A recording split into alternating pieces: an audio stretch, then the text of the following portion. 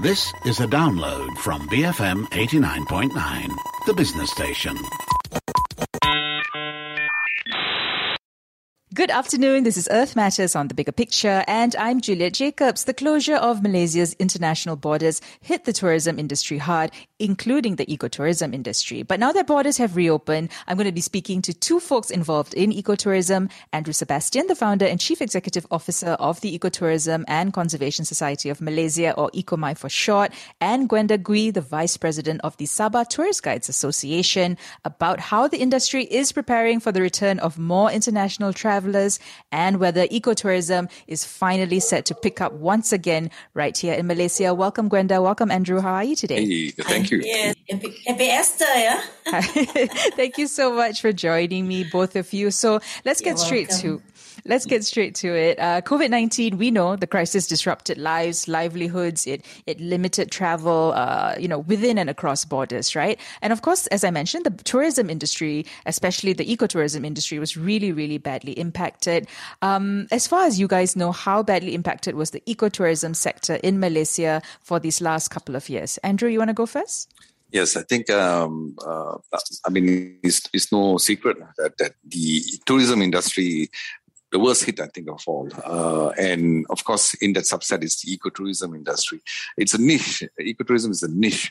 So when the whole industry gets hit, I think ecotourism will be the first to bear the brunt, because people will still do as long as the shopping complex is open, the buildings open, people go there. But ecotourism is the worst hit because nature guides, especially in Peninsular Malaysia, the main incomes, especially guides like in Taman Negara and so on, the main income, 99% is all tourists and ecotourism activities. So with the closing of borders and movement control orders and so on, the guides have to look for alternative livelihoods. So a lot of guides have changed professions, unfortunately. So we've lost a lot of good people. We lost a lot of good resorts and product owners. Yeah. So we're hoping that things will turn around now that things open up. Mm-hmm. And Gwenda, how about for you? I mean, as I mentioned, you are the vice president of the Sabah Tourist Guides Association. It must have been pretty tough for you and others, other tourist guides as well. Yeah. Yeah. For Sabah, yeah. We are going through because sometimes when Malaysia have been standardized the SOP that our Sabah states that they're not following. So, in between that a lot of people might confused. Okay. And in general, for the tour guides, so we impact so badly. Yeah. Yeah. Just talk about a little bit about my personal, because my husband is a tour guide, my son is a tour guide, my second son is working in a travel agents, my daughter also is working in travel agents. 5 of us actually is totally lost, no job, jobless at all. Yeah, no income. Yeah, well, like Sabah, we have the ecotourism, mainly ecotourism that really impact all of us, especially those that's the kampung boys, which is the mountain guides, the nature guides, all these folks actually they're going back to the village, to do whatever that they can, Those that previous is not involved in farming, they try to do, and starting actually to do this, and then I found out that if tourism come back normal, we might not enough manpower. Yeah, right. I mean, if because sometimes actually this tourism when they boom, that without predict, So might be it's hard actually to adjust because like the kampung folks, the tour guides have been like comfortable with what the income that they have is not big. But enough to survive, For more than 2.5 years, actually, that's zero income. That we can go, But the city people like us, well, we have to depends on our saving, our EPF. Those already have like 55 years old that you can get it that. And then, although we have a help actually from the state, from the federal, for the MOTEC side, the COVID aid, but still a very little, we cannot survive. Then me myself actually doing a lot of like online selling flowers, selling cookies and anything that I can get money. And anything to survive, that I can put bread on my table for the families. It is very, very hard. I'm sorry to hear that, Gwenda. And then we are happy that 1st of April that the border is open. And Sabah State's government have announced that the RTK only costs international and also locals for Sabahan when they came in here, only cost per person 60 ringgit. That's the good one. And then we do have a lot of like direct flight just recently from Penang. So we have lots of Penang of West Malaysians local tourists, Malaysian tourists coming in. Many of them, for the mountains, for the sea, for the seafood, So things are picking up. Yes. Okay, all right. And I guess before we talk about, sort of the preparations that you guys have been putting into place to get this going again, right? Maybe we can just quickly remind folks about how important ecotourism is. I mean, it's a major contributor to local and national economies. I mean, it provides income, as Gwenda, as you and your family clearly show, to communities. But it's also really important. The work that you guys do is really important in actually preserving natural resources and cultural heritage. Am I right? Maybe we can just do a quick one on, why ecotourism is such an important piece of our economic pie. Andrew, you want to go? Yes, I think Malaysia, firstly, I think we are blessed. We are blessed with ecotourism resources.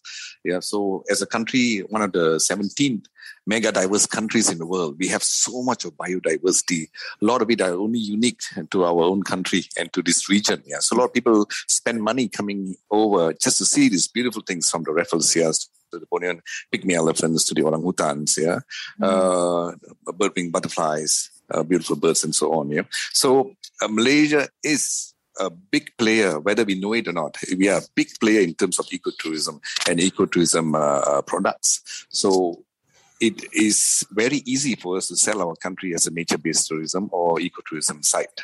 As an example, in 2015, EcoMai estimated that although only 3,700 bird watchers came to Malaysia on tours with me and Andrew Siani, as an example, but these 3,700 people spent over 20.8 million ringgit here. So it's high yield. Ecotourism, especially for the international market, is a high yield market for us. And it's low impact and it's sustainable. Those are keywords that I think we want to do when we want to actually develop or promote a certain product. So ecotourism, in my mind, is our best product to offer to the world. Gwenda, anything you want to add to that? I think my view, same as Andrew's. Ecotourism in Sabah is very sustainable. During this COVID-19 that impact. Well, if we look at the positive side, this Mother Nature, especially that they're sort of like preserving all these animals, which have been like, the impact of the tourists, if mass tourism that sometimes, that will impact these animals, then slowly when went back to the nature, especially like clip, or fireflies, they are back, for almost like 90%. That's awesome. That's a cool one, yes. Yeah, because the impact is very huge, for the mass tourism. Because those days actually that the fireflies in like Tamau in Kota Belud, nearly about like reduced to 40%. Yes, crazy. The impact is huge. Without maybe others people knowing, the tour guides know that, but what can we complain? That's right. Adding on to the question, thank you, Gwenda. I think Sabah obviously is, I think, the leader in terms of ecotourism and products. Yeah. But for Malaysia and from what I see, for Peninsula especially, with ecotourism and tourism industry, it somehow protects and preserves a lot of assets that we have. Indigenous people, people who are living in rural areas and so on, will not want to go into the forest and take products from there, take wildlife from there to eat or feed their family with, if they have income from other sources. Yeah. So ecotourism is sustainable, and we hope it really picks up, because we don't want to see a situation where the Orang Aslis, for example, they have to forage a lot more into the forest and take a lot more bushmeat for themselves. Mm-hmm. So there's something like to avoid if we can provide ecotourism potentials and opportunities for them.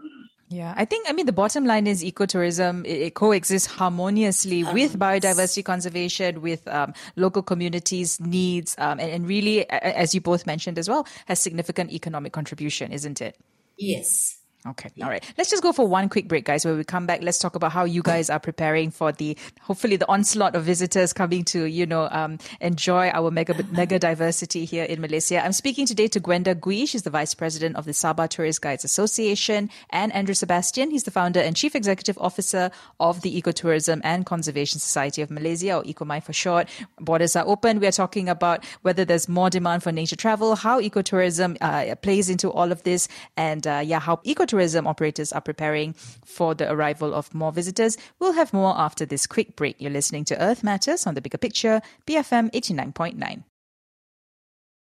Welcome back. This is Earth Matters on the Bigger Picture. I'm Juliet Jacobs. Joining me today are Andrew Sebastian, Founder and Chief Executive Officer of ECOMI, and Gwenda Gwee, the Vice President of the Sabah Tourist Guides Association. They are both also nature guides, and we are talking about ecotourism. Borders are reopened. How are our nature guides like Gwenda and Andrew preparing for all the international visitors that are hopefully going to come back and visit our beautiful country? We have so much that cannot be found anywhere else. As you said, Andrew, we are one of 17 mega diverse nations in the world. So now that borders are open, we've had a lot of national sort of like travel going on, right? Have you guys seen an uptick in people wanting to do nature themed sort of holidays? Did you see that in the last couple of years? Andrew, you want to go first? Yes, certainly. It's been a very interesting increase in the uptake of interest in terms of nature-based products and trips and tours. So it's very nice to see that. But obviously, the local market, the spending power of the local market is much lower, and of course, the demand of a discount and cheaper prices are always there. Yeah. Okay. So that's unavoidable, unfortunately. So we have to go with that. Yeah. So although our big market, of course, is international, and we look forward to them coming in right now, but it's nice to see an increase in local interest coming in. Okay. And Gwenda, how was it for you guys in Sabah? I know, as you mentioned, it was a tough time, but, when local borders opened up, did you see more folks from Peninsula coming to visit Sabah? Was there an uptick, I suppose, in people coming for nature sort of inspired holidays? Oh, yes. Which is like in Kinabalu Park. The climbing, the Mount Kinabalu climb actually is almost every day is full. And then I'll see a lot of Singaporean coming, doing the climb. And then we have a group chat that says that there's Tabin, Danu Valley, they are all tourists coming in. Even my husband, back to 2 months ago, bringing bird watchers, going to the Danu Valley, Tabin. Nice. Yeah. Okay. Yeah. So I think the tourism is back. It's back. Okay. Finger crossed, yeah. And do you guys think that, the SOPs that have been put in place are clear, that people understand what needs to happen? Are those sorts of, how are you sort of navigating those sorts of, because there's obviously some new rules that need to be taken into account, right? Considering how it was pre-pandemic. Talk to me about that. How are you guys preparing for, I guess, maybe less visitors or less people in your tour? Are those new considerations? Andrew? Well, yes. So we've got letters. We've got even interesting infographics and so on. I myself have not gone through the process and have a look at it right now. But we do know it's made simpler right now. We've been communicating with potential clients from the UK and across the world interested to come into Malaysia as early as July. So we're looking forward to them coming in, and we're hoping with the relaxation of some of the rules or SOPs, I think we keep it to the bare minimum because everybody's already vaccinated. Mm-hmm. Everybody has their booster shots. It's difficult to keep social distancing when we're sitting in a boat and looking at birds, for example, and so on. But we'll try our best to make do because we understand it's still COVID is a threat and we don't want things to shut down again. So we need to play ball. We need to be careful. And of course, we have to adjust ourselves to the new norms. Mm-hmm. Mm-hmm. And Gwenda, how about for you guys? How are you guys adjusting to the new norms, as Andrew said? Well, I think for the tourism people like tour guides, it's easy for us to adopt, yeah. Mm-hmm. But maybe for the tourists, might get sometimes, yeah. Because one of the SOP actually is MySejahtera. You have to download MySejahtera. Mind you, not every single tourist, international tourist, they came here for holiday, they're bringing any handset. Oh, so without that, are they going to purchase it a new one? Or are the tour guide going to borrow them? Or company going to borrow them? Mm-hmm. For their stays, because they are a lot of tourists doesn't have any cell phone at all. So I think the SOP have been strengthened up, mm-hmm. because we doesn't want to have back to those days that we have restrictions, and then all the tourists actually disappear, like that, So. Okay, all right. We do not want it's happen again, for this. Yeah, I mean, hopefully we've learned from our mistakes, right? Yeah. So I'm guessing that things are going to be a bit messy, right? Once people in the beginning is going to be, but it will iron itself out, and I'm sure we'll get back to what we were pre-pandemic times. We want to focus on nature. I mean, you're both nature guys, right? And we want to focus on that also a little bit. What do you think is needed to sort of enhance our local sites, right? So it becomes more ecotourism compliant, Maybe you can share what weaknesses you think are present and that need to be addressed, as far as the both of you are concerned. Anybody want to go first? Gwenda, you want to go first? Well, during this pandemic, lots of a nature site, the village folks actually have been abandoned all their boat and everything, because there's no tourists at all. So when the tourists come back, they might need help from the government to get some resources actually to repay, and then to maintain, like those transportations like bus persiaran, They have been 2.5 years been just parked outside like that under the sun, under the rain, I think the huge problems with the engines or like that, So some sort of it's a loss, a big loss here. They need that too. Okay. Andrew, would you agree with that? Yes, I would agree that I think a lot of people needs concessions. They need maybe long-term loans, for example, subsidies and so on to get them on their feet. But most important, I think a lot of people, and I'm helping two communities now in Ulu Tembeling and Kuala Tahan, trying to come up with newer, interesting package and itineraries. So we need to be a little bit more creative. So right now we're testing, for example, river tubing. We are also doing Orang Asli village with a different twist where we built or starting to build trails around the Asli villages where the Orang Asli themselves can take you on guided walks around their village and to tell a story about how the Aslis live. So there's some of the examples where, in terms of soft skills, we need to develop, create, make it more attractive so that we can compete, because the borders are open everywhere else. Thailand is open, Indonesia is now open, So there's a lot of competition out there, even for ecotourism, and we have to do hardware as well as soft skills as well. Mm-hmm. Gwenda, what other assistance do you think, local tourist guides over in Sabah, what sort of assistance would be most helpful to really kickstart the sector again and to get everybody back on track? We do have, we receive actually Sabah Tourism Board subsidies, which is they provide us online guided tours Yeah. Okay. So it's pre-recorded. Yeah. Okay. Yeah, it's pre-recorded. All right. But not many tour guides are actually interested to have these courses. It's free, fully subsidized actually from Sabah Tourism. We are glad that they give us a hand. Why the Kampong Fox actually, the other tour guide did not take up this because of they are in the village. Yeah, they don't have any Internet connectivity. internet connections here. Yeah, that's right. That's a problem. Even they have internet connections activities, but they still have problems on the unstable connections there all the time. Sure. Okay. Yeah. So there are these challenges also that it's a bit harder to sort of sort out. Okay. Yeah, and then we need also the state governments, to do more, to help the local people. I mean, the local tourist guides, What sort of, I mean, maybe you can expand on that. What would you hope from the state governments, in terms of assisting? I mean, it's all going to come back to impact the local economy as well, isn't it? So it's something that they should be looking at. Well, yeah, as I mentioned that actually during these period times, the Kampong Fox actually that have free time, so they can provide them sort of like a training,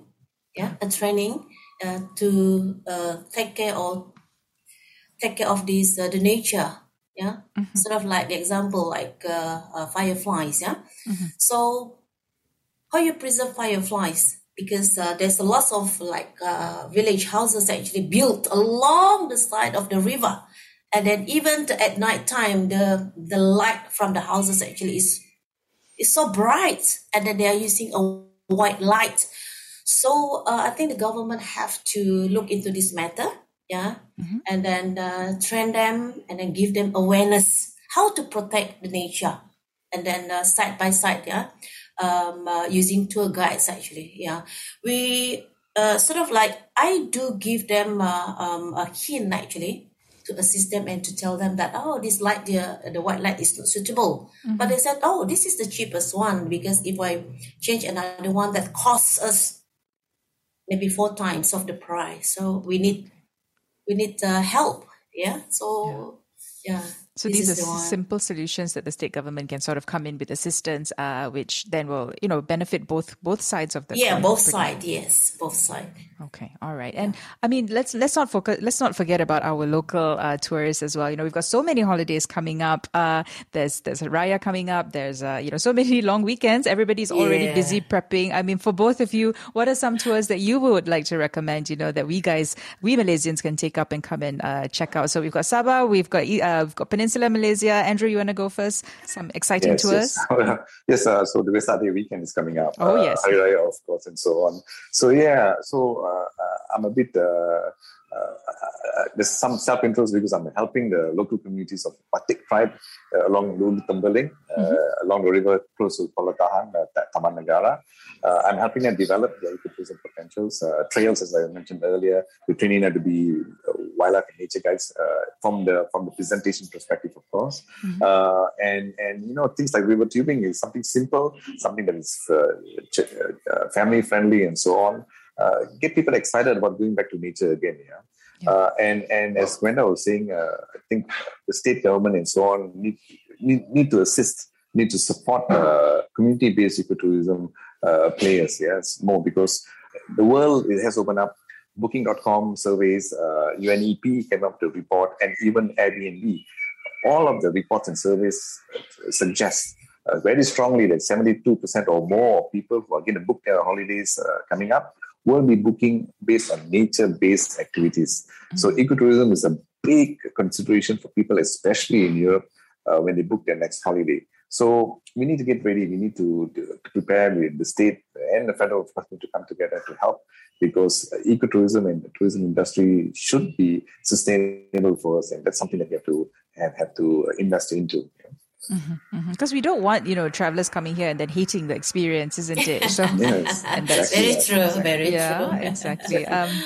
Gwenda, tell me, I mean, as I told you off air, I haven't been to Sabah in over 15 years, long overdue, I know, but what are some tours that you are excited about, for us to come visit Sabah? Well, have you heard about Jurassic Park? No, I haven't. There's something new. It's just the Tamparuli, yeah. It's just they built sort of like a Jurassic Park in the orchard farm. Okay. I have not been there yet, but I think there's a lot of like internet friends, chit-chat friends, and they're sending all these photos. But it's cool because all these parents actually bring all the kids going there. Mm-hmm. Yeah, so for the families actually. Okay. Yeah. Okay. And of course, I mean, Sabah's natural heritage, my goodness, you've got the mountains, you've got the beaches, you've got everything. Yes, everything we do have. We got food, we get seafood, local food, traditional foods. Come on, let's come to Sabah. Well, thank you so much, both of you. Anything else you guys want to add that I might have missed out? Anything you want to bring up? I think with ecotourism is beholden on the state government to reinvest or focus its effort to sustainable activities and products. Yeah, I think we need to cut down and phase out extractive, destructive activities like logging and the cutting down of and the increasing of monoculture and so on. So that has to take a backseat because now the world is open again.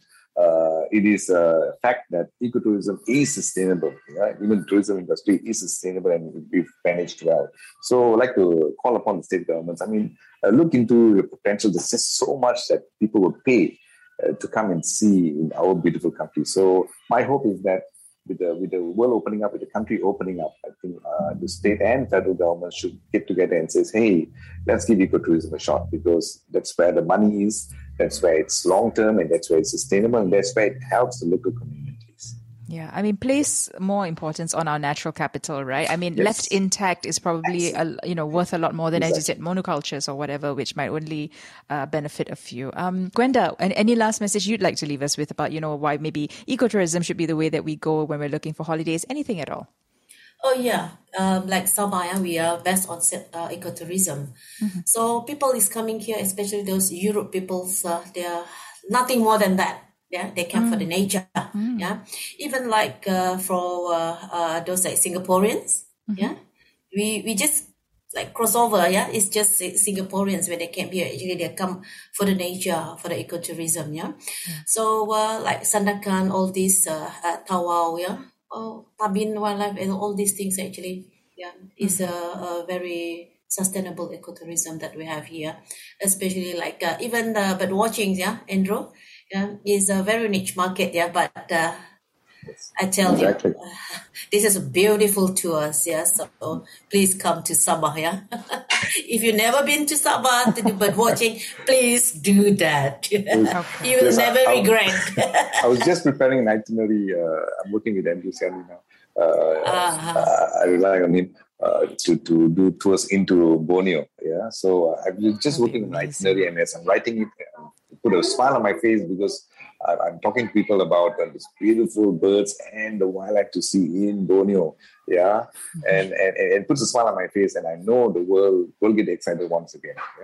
Yes. Okay. Well, I'm really excited. I'm going to come visit you, Gwenda, in Sabah when I can, and Andrew, I'm going to come river tubing with you very soon. So thank you so much, both of you, for joining me today. I've been speaking to Gwenda Gui, Vice President of Sabah Tourist Guides Association, and Andrew Sebastian, Founder and Chief Executive Officer of the Ecotourism and Conservation Society of Malaysia, or ECOMI. They are both nature guides. If you'd like to get in touch with Andrew, you can just head to ecomai.org or follow him on social media. Gwenda, how can we get in touch with you if we'd like to book that tour in Sabah? Oh, just use my handset 019-801-2878.